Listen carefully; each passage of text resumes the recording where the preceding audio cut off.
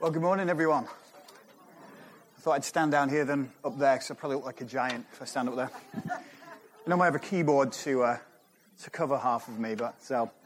My name's Dan Snape, if you're not aware who I am, and normally I'm up there leading worship. I'm the worship pastor here. But Sean and the Richmonds are away on the college retreat right now, doing some teaching and preaching. So once in a while they let me out to preach a word to you. In fact, I was just looking over at the Richmond row there. It's rather decimated right now. It makes me very sad. I'm like, oh. But Jonathan's holding the fort down, aren't you? But no, it's a real joy and a pleasure to be able to share some of the word with you, to process some of it this morning, and just to see what the Lord might be speaking to us through his word this morning. We're in the second week of a series called Vote with Your Life. Vote with Your Life. And we've designed this to coincide with the election cycle that's going on right now. And really the goal, in a way, is to get us refocused on what's really important. Because it's really easy, especially with this election cycle, I think, to get sucked off into the political world and start getting dragged down with everything that's going on right now. Really, what we're trying to remind you here about Vote with Your Life is that we've got to come back to Jesus. We've got to come back to who he is and the offer that is of hope that he has for us. So otherwise, we're going to find ourselves just sucked into this place of despair and hopelessness. So, I don't know about you, but anybody else just tired right now? Just sick and tired and weary of everything going on right now. We sort of feel it in the world, right? But especially there's been something about this election cycle that I feel has dragged us all down. And I never noticed this more, actually, than towards the end of my sabbatical that Sarah and I took over the summer. We were lucky we got to go to England for a couple of weeks. And I didn't really realize how much it was dragging me down until just being 2 weeks out of the country and kind of out of this political atmosphere was just like, oh, right, this is what normal life feels like, And of course, the election has been covered in the UK as well, but just not with the same intensity that it's been covered over here. And yet immediately when we landed back in Boston, there was just this, straight away you get off the plane and there's, CNN on the TV or whatever, and you're just like, oh, So I think it's safe to say that we are all just feeling really tired and weary. And it's sort of like, please, will November 8th come? Just one way or the other, please. I do want to submit this to you, though. There's an old adage that says, a nation gets the leaders it deserves. And we see this in the Old Testament. There's plenty of times where the Israelites, they just keep wandering off the track, and God gets to a point where he's like, okay, you know what? You're going to get the leaders you deserve. And I want us to think about that this morning, that have we or will we be getting the leaders we deserve because of everything that's going on in our country right now? Now, I tread lightly, and I want to throw in a little disclaimer because as you probably realize and can probably hear, I ain't from round here. And I'm not actually a U.S. citizen, all right, which means I can't vote. And I tell you, you can probably see the disappointment all over my face about that. I mean, man, if I could vote. I still wouldn't know what to do. So, I'm putting what I call my British disclaimer in. I'm not an American, but in fact, what your country calls me is a legal resident. I have a green card. More precisely, I'm known as a legal alien. So if you've ever thought there was something a little strange looking about me, I'll be your resident alien at the church. In fact, it's part of what we're trying to introduce in our church movement is every church has to have a resident alien. No, I'm just kidding. So I can't vote, but I've lived here almost half my life. And I love this country. I wouldn't still be here if I didn't. I love it. I pay my taxes. I've paid my dues. But I don't mean I have a group of Jewish people I employ and pay them money. It's not what I'm saying. But what I'm trying to say is I love this place, okay? And my heart bleeds, as I'm sure yours does, when we see what's going on right now. And really the point is, why can an Englishman preach to an American church? And I love the fact that we aren't just an American church, we're a beautiful display of the nations. But the fact that I can do this is because this whole issue before us is not just an issue of America, all right, or a nation or a leader. This is a God issue. It's a bigger issue than any country and any leader. And so we've got to look at it from a God perspective, okay, from a biblical perspective. And let's remember that God is bigger than any one nation or any one leader. Leaders come and go. Nations come and go. But our God is eternal. And he never changes. So as we come away from today's service, we're going to be looking at the passage of Colossians chapter 3, verses 1 through 17. And today we're going to be looking at idolatry. Idolatry. And also its opposite, worship, or true worship, should I say. And I'm hoping that we will come away today with a better sense of what idolatry is, what idolatry looks like in our own lives, okay, because we all have some somewhere, and what true worship looks like. So let's turn to Colossians, and we're going to chapter 3, verses 1 through 17. We're going to read the whole passage, because I think it's good to soak ourselves in the Word. I think it was Kirk Franklin, the gospel artist, said, you've got to know the whole book, not just the verse. And so we want to see the whole context of what we're looking at today. All right? So, this is Paul, the Apostle Paul writing. Therefore, if you have been raised up with Christ, keep seeking the things above, where Christ is seated at the right hand of God. Set your mind on the things above, not on the things that are on earth. For you have died, and your life is hidden with Christ in God. When Christ, who is our life, is revealed, then you also will be revealed with him in glory. Therefore, consider the members of your earthly body as dead to immorality, impurity, passion, evil desire, and greed, which amounts to idolatry.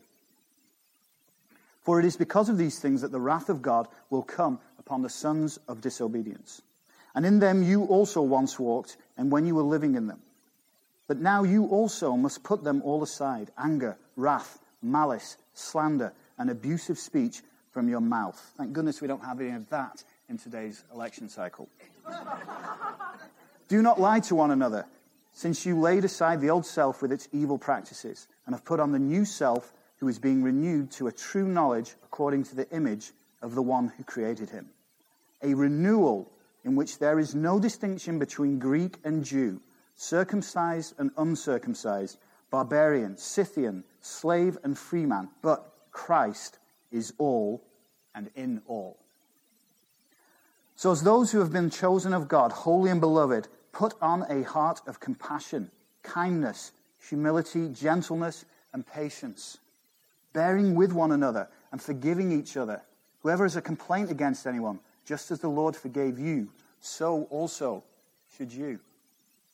Beyond all these things, put on love, which is the perfect bond of unity. Let the peace of Christ rule in your hearts, to which indeed you were called in one body, and be thankful. Let the word of Christ richly dwell within you, with all wisdom, teaching and admonishing one another with psalms and hymns and spiritual songs, singing with thankfulness in your hearts to God. And whatever you do, in word or deed, do it all in the name of the Lord Jesus, giving thanks through him to God the Father. Amen. So let's just pray a moment before we get into this. Father, we thank you that we can do everything in your name. Lord, we thank you that you have given us a spirit of joy, of thankfulness, that despite our circumstances, we can always be giving thanks to you and offering everything we have to you. So Lord, we just pray that this morning you would speak to us, Lord. Speak to our hearts. Bring your conviction, Lord. We ask this in Jesus' name. Amen. So specifically what we're looking at this morning actually is We're looking at verses 5 and 6. All right, which reads, "Therefore consider the members of your earthly body as dead to immorality, impurity, passion, evil, desire, and greed, which amounts to idolatry. For it is because of these things that the wrath of God will come upon the sons of disobedience." So, let's begin with a question. What is idolatry? Well, put simply, it's misguided and perverted worship. It's misguided and perverted worship. So the first thing you'll notice there is that idolatry is a form of worship. Okay, we're all hardwired to worship. Don't kid yourself. If you think, well, I don't worship God, I don't bow down to anybody. Yes, you do. It may not look like God, but there are things in your life that you worship. It's one of the main threads in the Old Testament, actually, is this constant back and forth that Israel has with Yahweh, where for a while they'll be good and they'll be following his ways, and then they fall off the beaten path and they get involved with the other nations and the pagan worships and worshiping all their false gods and all that, and God has to call them into line.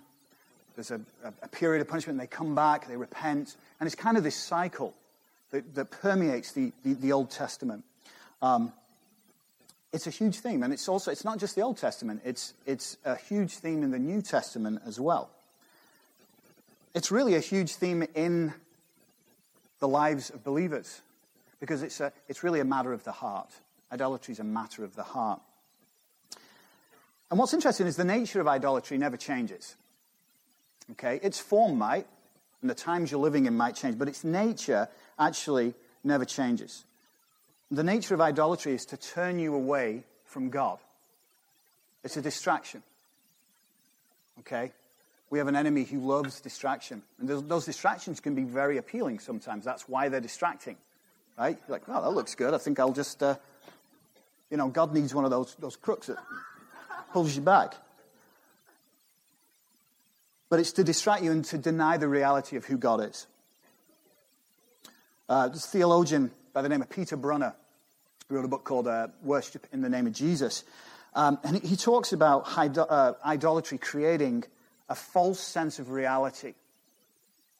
And just bear with me with this quote, because it's really intense, but it really sums it up perfectly.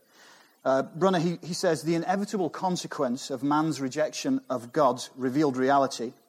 And by the way, he's talking in the context of Romans 1 here, which talks about how the reality of God is really undeniable when you look around at creation. You know, that it's right there. God has spoken to us.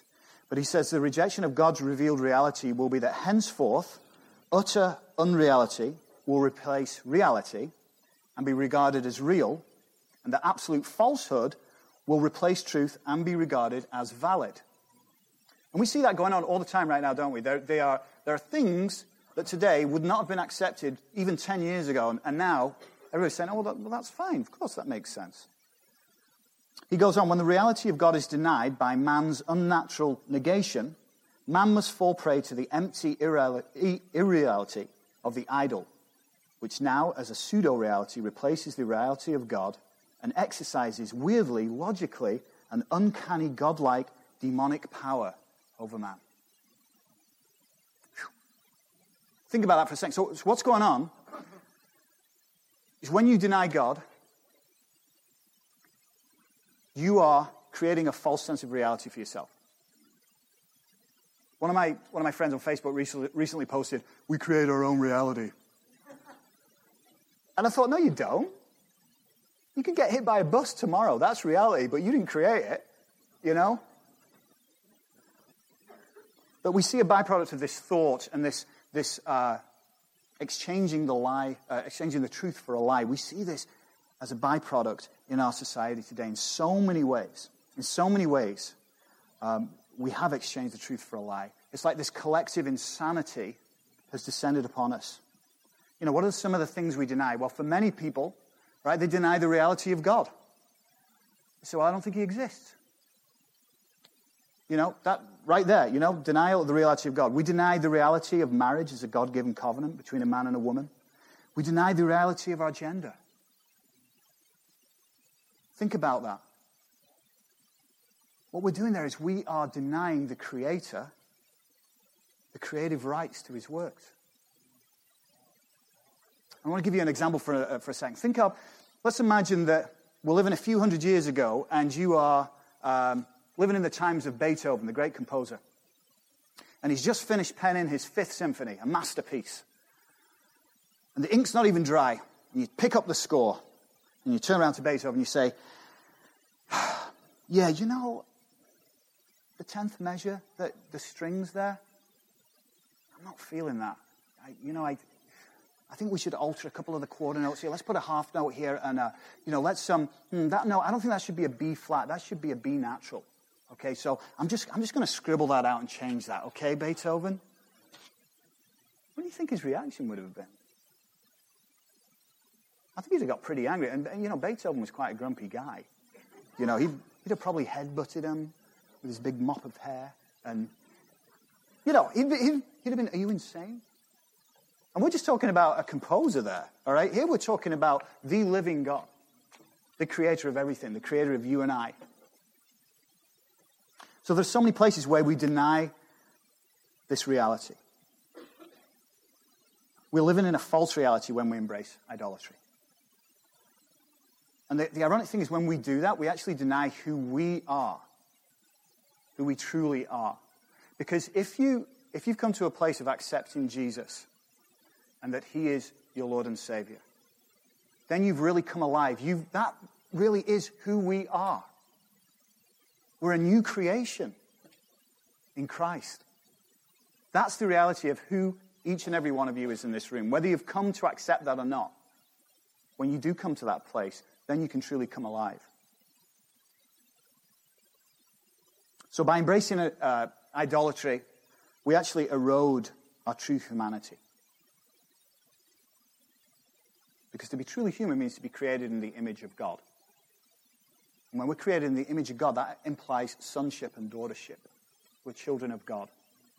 And we are to emulate our parent.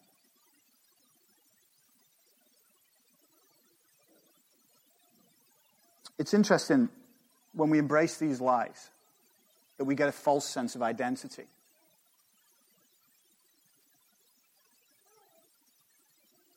God takes idolatry very, very seriously. Like I say, it's a huge thread in the Bible. Huge thread. And you want to know how seriously God takes idolatry? Well, have you ever asked yourself the question, why was God so much harder on Saul than he was on David? I've always wondered that. It's one of those questions, right? Saul was the first king of Israel. And he was the anointed king of Israel. And yet, he fell into God's disfavor because God had asked him to take out the Amalekites. He said, take them out, don't leave anybody. But instead, Saul left the king alive, and he took some of the choice cattle and possessions and treasures and things like that. Okay, not a good idea to go directly against what God told you, okay? But nonetheless, you're like, okay, well, what's going on here? When you look at David, the king who succeeded him, David was, committed adultery. He was responsible for the death of the man whose wife he committed adultery with. And yet, God is far more gracious with David than with Saul. And so I was battled with that question. I was like, well, okay, what's going on here? Well, I want to turn you to 1 Chronicles. All right? There's 2 books of Chronicles. We're going to go to the first one. And we're going to chapter 8, verse 33. And this is a great example of why sometimes it's not a good idea to skip all those boring genealogies. You get through and you're like, oh, yeah, okay. Hey, you read a whole book of the Bible. Okay. Yeah. So check this out. We're in 1 Chronicles chapter 8, verse 33. And what's going on here is they're giving you a genealogy of Saul. All right? And it says, Ner became the father of Kish, and Kish became the father of Saul, and Saul became the father of Jonathan, Malchishua, Abinadab, and Eshbaal. Oh, hang on a second. You see that last name? Eshbaal. Anybody know who Baal is, or Baal sometimes as he's pronounced? Baal was a Canaanite god of fertility. He was actually the sort of the top god in the Canaanite religion. And they would pray to him for children and fertility and the crops. Eshbaal means son of Baal. So here's Saul, the king of Israel, supposedly the true worshipper of God, of Yahweh. And he's naming one of his sons Eshbaal. You don't name one of your sons that unless you're worshipping that God. And so Saul was what we call a syncretist. A syncretist is somebody who blends two or more religions together. So it's like I take a little bit of this, a little bit of that. Oh yeah, sure, I'll worship the one true God, but I'm going to kind of bring in a little bit of this and a little bit of that and create my own religion. Thank goodness that does not happen today, huh? But you see what's going on there? It was a condition of the heart. Okay, God was far more severe on Saul than on David because Saul's heart was not true to the Lord. And yet David's was, despite his sinfulness. I think that gives us all hope because we're all sinful, right? And we all do things that displease the Lord. But you know what? There's mercy and forgiveness when you stay the path. When you say, Lord, I messed up, but you know what? There's nobody else I worship except you. So that's how seriously God takes idolatry. So what are some modern day forms of idolatry?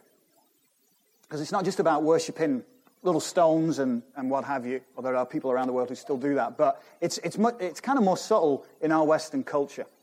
All right? Perhaps it's money. Perhaps it's power. Perhaps it's a house or a car.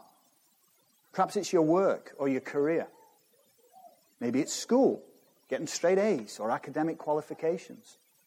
Perhaps it's sports. Sorry, had to go there.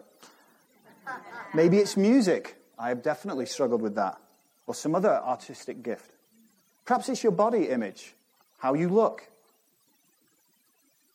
Perhaps it's your children.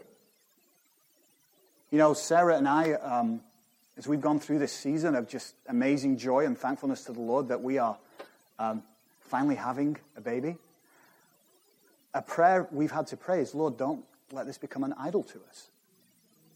You know, we've waited so long for this and came to a place of accepting it might not happen, that when it happened, your natural tendency is to make everything about this child. But we can't let ourselves go there because it will become an idol. And what idols do is they ultimately destroy you. They'll eat you alive. They'll eat you alive because they'll never be enough for you. They'll never be enough because there's only one thing that is enough for you, and that is God. That is Jesus. It's the only thing in this life, or life eternal, that will ever be enough for you. If you crave more money, you'll never have enough money. Okay? If you crave academia and exam results, you'll never feel intelligent enough. Okay? If it's sports, sooner or later, the team's going to let you down. Okay, they're going to lose. These idols will eat you alive.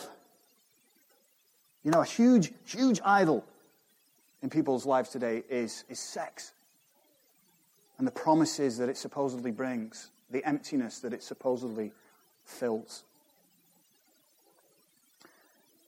You know, Paul gives us a list of some of these vices, some of these idols in our lives. In verse 5. Look at some of them. We have immorality, impurity, passion, evil desire, greed. They're in groups of 5. So he gives a group of 5 in verse 5, and then he gives a group of 5 other vices in verse 8. And then in verse 12, we get a group of 5 virtues, like vices and virtues. And this is a common thread in a lot of Paul's letters, is that he'll be like, don't do this, do this. Don't do that, do that. Once you were this, now you are this. Okay, and it's a technique that Paul implies a lot here. So, as I was preparing for this message, I went to the Greek text, because I find that when you do that, the meaning of words becomes really important. Because one of the things about the Greek language is that it has more subtleties than English. So a word can take on far more nuances than what we just would use in English. And sometimes it can shed some really interesting light on what the authors are writing about. So What's very interesting here is that the first three of those vices are all in some way related to some kind of sexual sin or immorality. So, for example, the word immorality in the Greek is porneia. And it doesn't take much of a rocket scientist to figure out what word we get from porneia.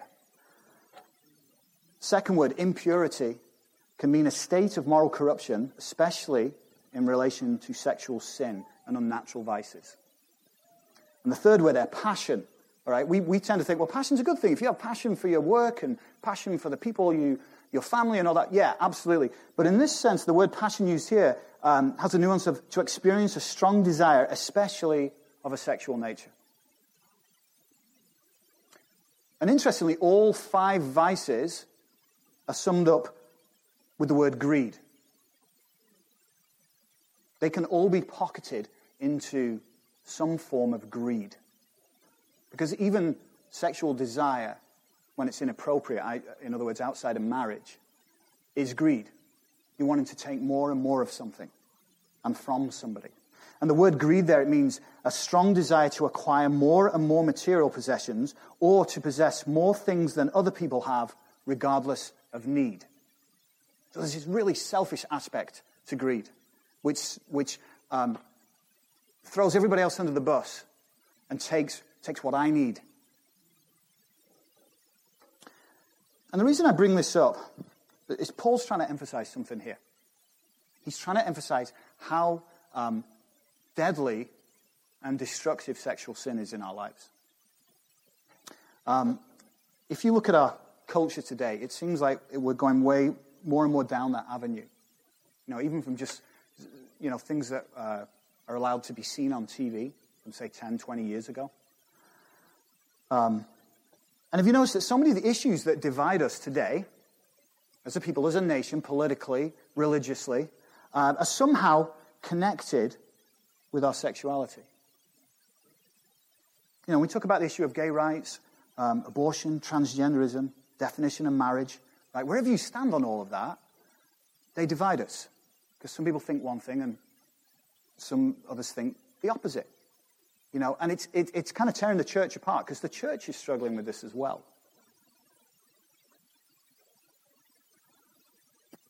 It's interesting. One of the main reasons, I think, for atheism, and one of the main reasons people turn away from God, well, there's a few reasons. All right? I think one of the big reasons is the issue of suffering and evil in the world, and why God seemingly doesn't act sometimes. Another sermon, another day. But I think another reason is that they want to live a selfish lifestyle. They don't want to be accountable to anyone. How many times have we don't tell me how to live my life? If you're a Christian, you can't live like that because there's a whole book here that tells you how to live your life. And you can either submit to it and what Jesus teaches and the apostles teach, or you can go and live your own life. The philosopher and author Aldous Huxley, his probably most famous work was A Brave New World, an atheist, and he wrote this. He said, "The philosopher who finds no meaning in the world is not concerned exclusively with the problem in pure metaphysics. He is also concerned to prove that there is no valid reason why he personally should not do as he wants to do. For myself, as no doubt for most of my friends, the philosophy of meaninglessness was essentially an instrument of liberation from a certain system of morality. We objected to the morality because it interfered with our sexual freedom." At least he's honest.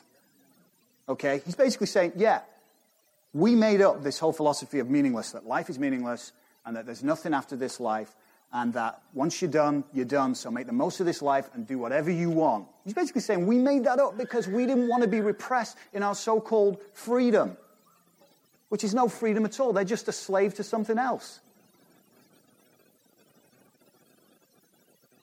And ironically, it doesn't do anything to negate the existence of God. That argument does not explain how you can say God doesn't exist. All it says is, I want to follow my own path. I want to do my own thing.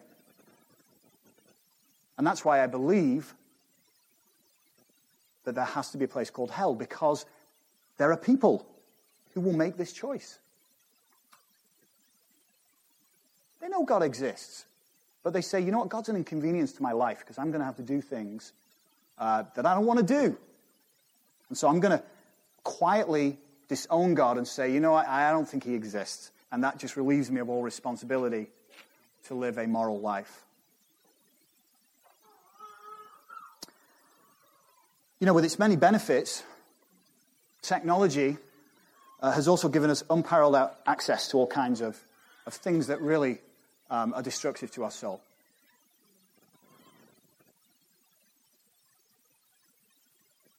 You know, with our youth today, we were just talking about a youth retreat. Well, you know, the big craze now is sexting, right? Sending explicit content and pictures through their cell phones to each other. This is starting to become the norm. Apps like Tinder, which fuel the hookup culture of just meeting with strangers, having random encounters. Vast majority of people have sexual relations outside of marriage. Pornography is an epidemic.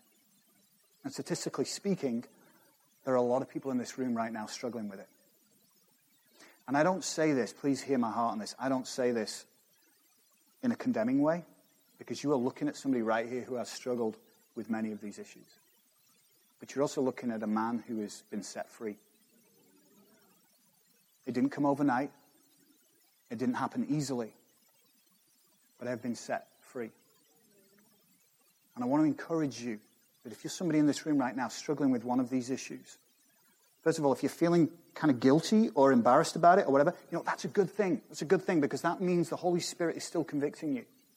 You're not indifferent to it. That's a good thing. And you don't need to walk in shame and condemnation. As Romans 8 tells us, therefore there is no condemnation for those who are in Christ Jesus. But you need to break the chains. And the way you do that is by confessing it to somebody you trust. You might be shocked at how many people struggle with these things and realize you're not alone. That you don't need to walk alone. You know what the devil likes to do? He likes to isolate you. Keep you on your own. Because if you're on your own, you're much easier to pick off. If you're surrounded by people who love you and care about you and will pray with you, that's what the church is about. That's why we are designed to be living and worshiping in community. We're not supposed to be hermit Christians. That is not the church. So what it is there's a lack of accountability. Okay? And I was raised as Catholic, Roman Catholic in the UK. And there are many things I still love about the Catholic Church. But one of the things that was missing, at least how I was raised, was any kind of sense of accountability.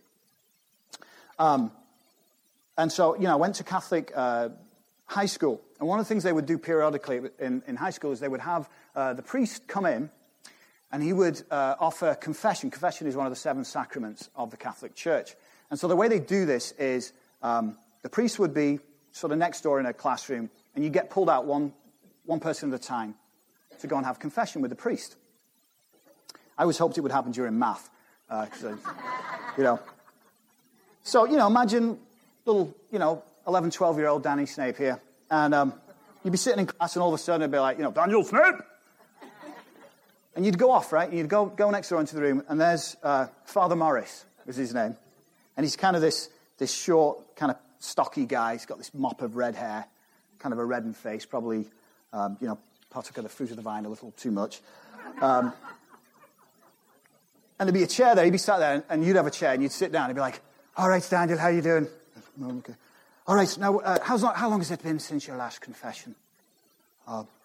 6 months. All right. Well, have you been a bit cheeky? Yeah. You've told a few lies. Yeah. Have you been disobedient to your parents? Yeah. Said a few harsh words to your schoolmates? Yeah. Anything else? No, I think you... All right, well, look, you made a great confession. All right, I absolve you in the name of the Father, the Son, and the Holy Spirit. Say 2 Hail Marys and an Our Father. Now, on your way. And you'd walk out feeling on cloud 9. That was so easy. Yes. All right, I didn't have to Don't have to really own up to anything or get uncomfortable. It's just, just nod your head and, now I'm absolved of all my sin. I'm like a clean slate right now. I am pure. I just had a sinful thought. Back to square one. All right. But there was no accountability, right? And it was only when I started getting involved with this church years ago that Jeff Bianchi, who was the former pastor at CFCF, began mentoring me, began discipling me. And as we got closer, he started asking me those awkward questions. Those questions I didn't want him to ask. Those questions that get you a little hot under the collar. You feel your face flushing out. Oh, man, did he just go there? Please, Lord, no. But it worked. And I got free of these things. And so can you. There's nobody beyond redemption. Nobody. Please remember that. Please remember that. I just know, statistically speaking, there's got to be any number of you in this room right now that are dealing with shame and embarrassment and humiliation over this, and you don't need to stay there. You don't need to stay there.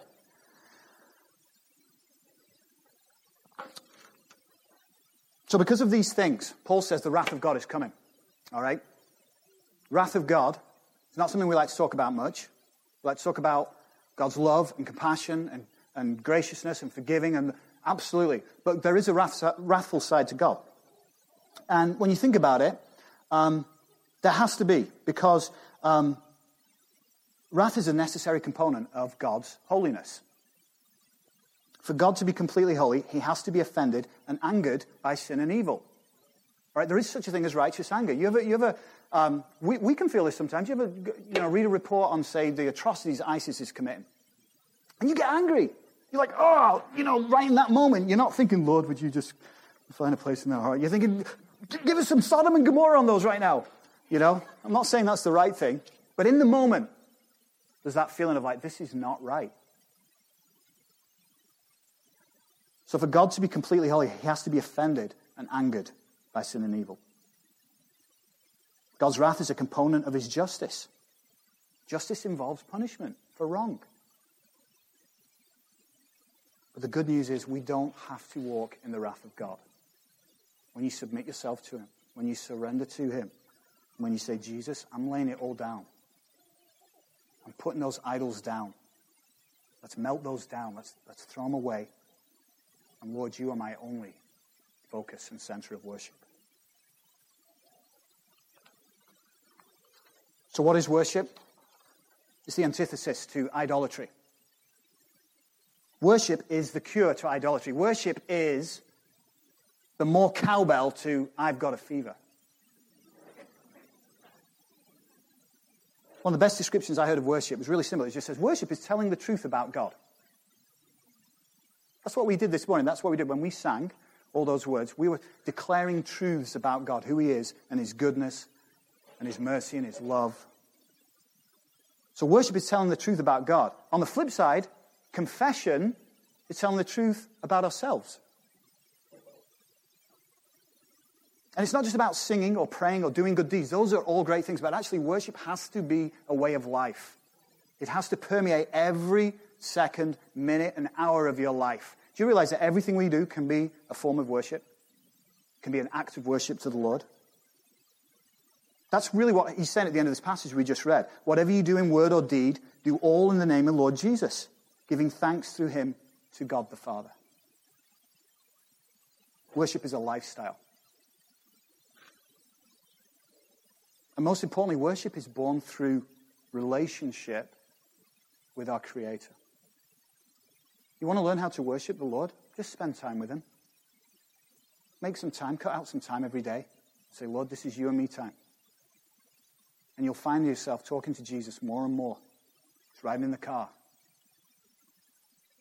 Getting on the bus. Down the supermarket, whatever.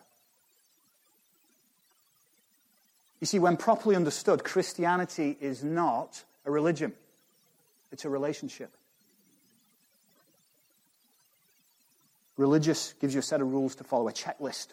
Tick the box, do this, do that, and you'll get your way to heaven. No, Jesus is saying, forget the rules, just follow me, and I'll give you a new rule of life. I'll give you a new way of living. Christianity is not a religion, it's a relationship. So in conclusion, we all have idols in our lives. It's not a question of if you have, it's of what you have. And Jesus is challenging us to lay it all down and follow him. He challenges us to live in the fullness of who God made us to be, and that is a life that is devoted to him. When you devote your life to him, he'll give you all the life you could ever want. So I want to invite the worship team back up. And we're a little bit short on time, but I just, one of the things I wanted us to dig into this morning as we respond to the Lord, right? It's a time of response. That means ask God into your heart, Lord, how do you want me to respond to this? Okay. Is ask the Lord to show the places of idolatry in your life. Ask him to reveal them. And actually, there's a very easy litmus test. Just ask yourself a question. If there was something you lost today or lost tomorrow and could not live without, you feel like your life is over, right there's an idol. And I want to invite some of our faith group leaders, some of the staff, just to come forward to be here as people to offer prayer. And you don't just have to be a faith group leader. You can be anybody who wants to pray for each other. But what I want you to do is I want you to, if there's something just weighing you down, that you feel like you have a dark secret that nobody's going to understand, that nobody is going to get, I just want to encourage you to come forward, ask somebody to pray for you. You know, even if you're not ready to share what it is, just say, I need your prayer. There's something in my life that is holding me back. You know, in a funny way, right? We should all be making our way forward as we worship here, because I know that we all have idols in our life, you know. So I just encourage you, submit it to the Lord and see what he says to you as we worship for a few minutes.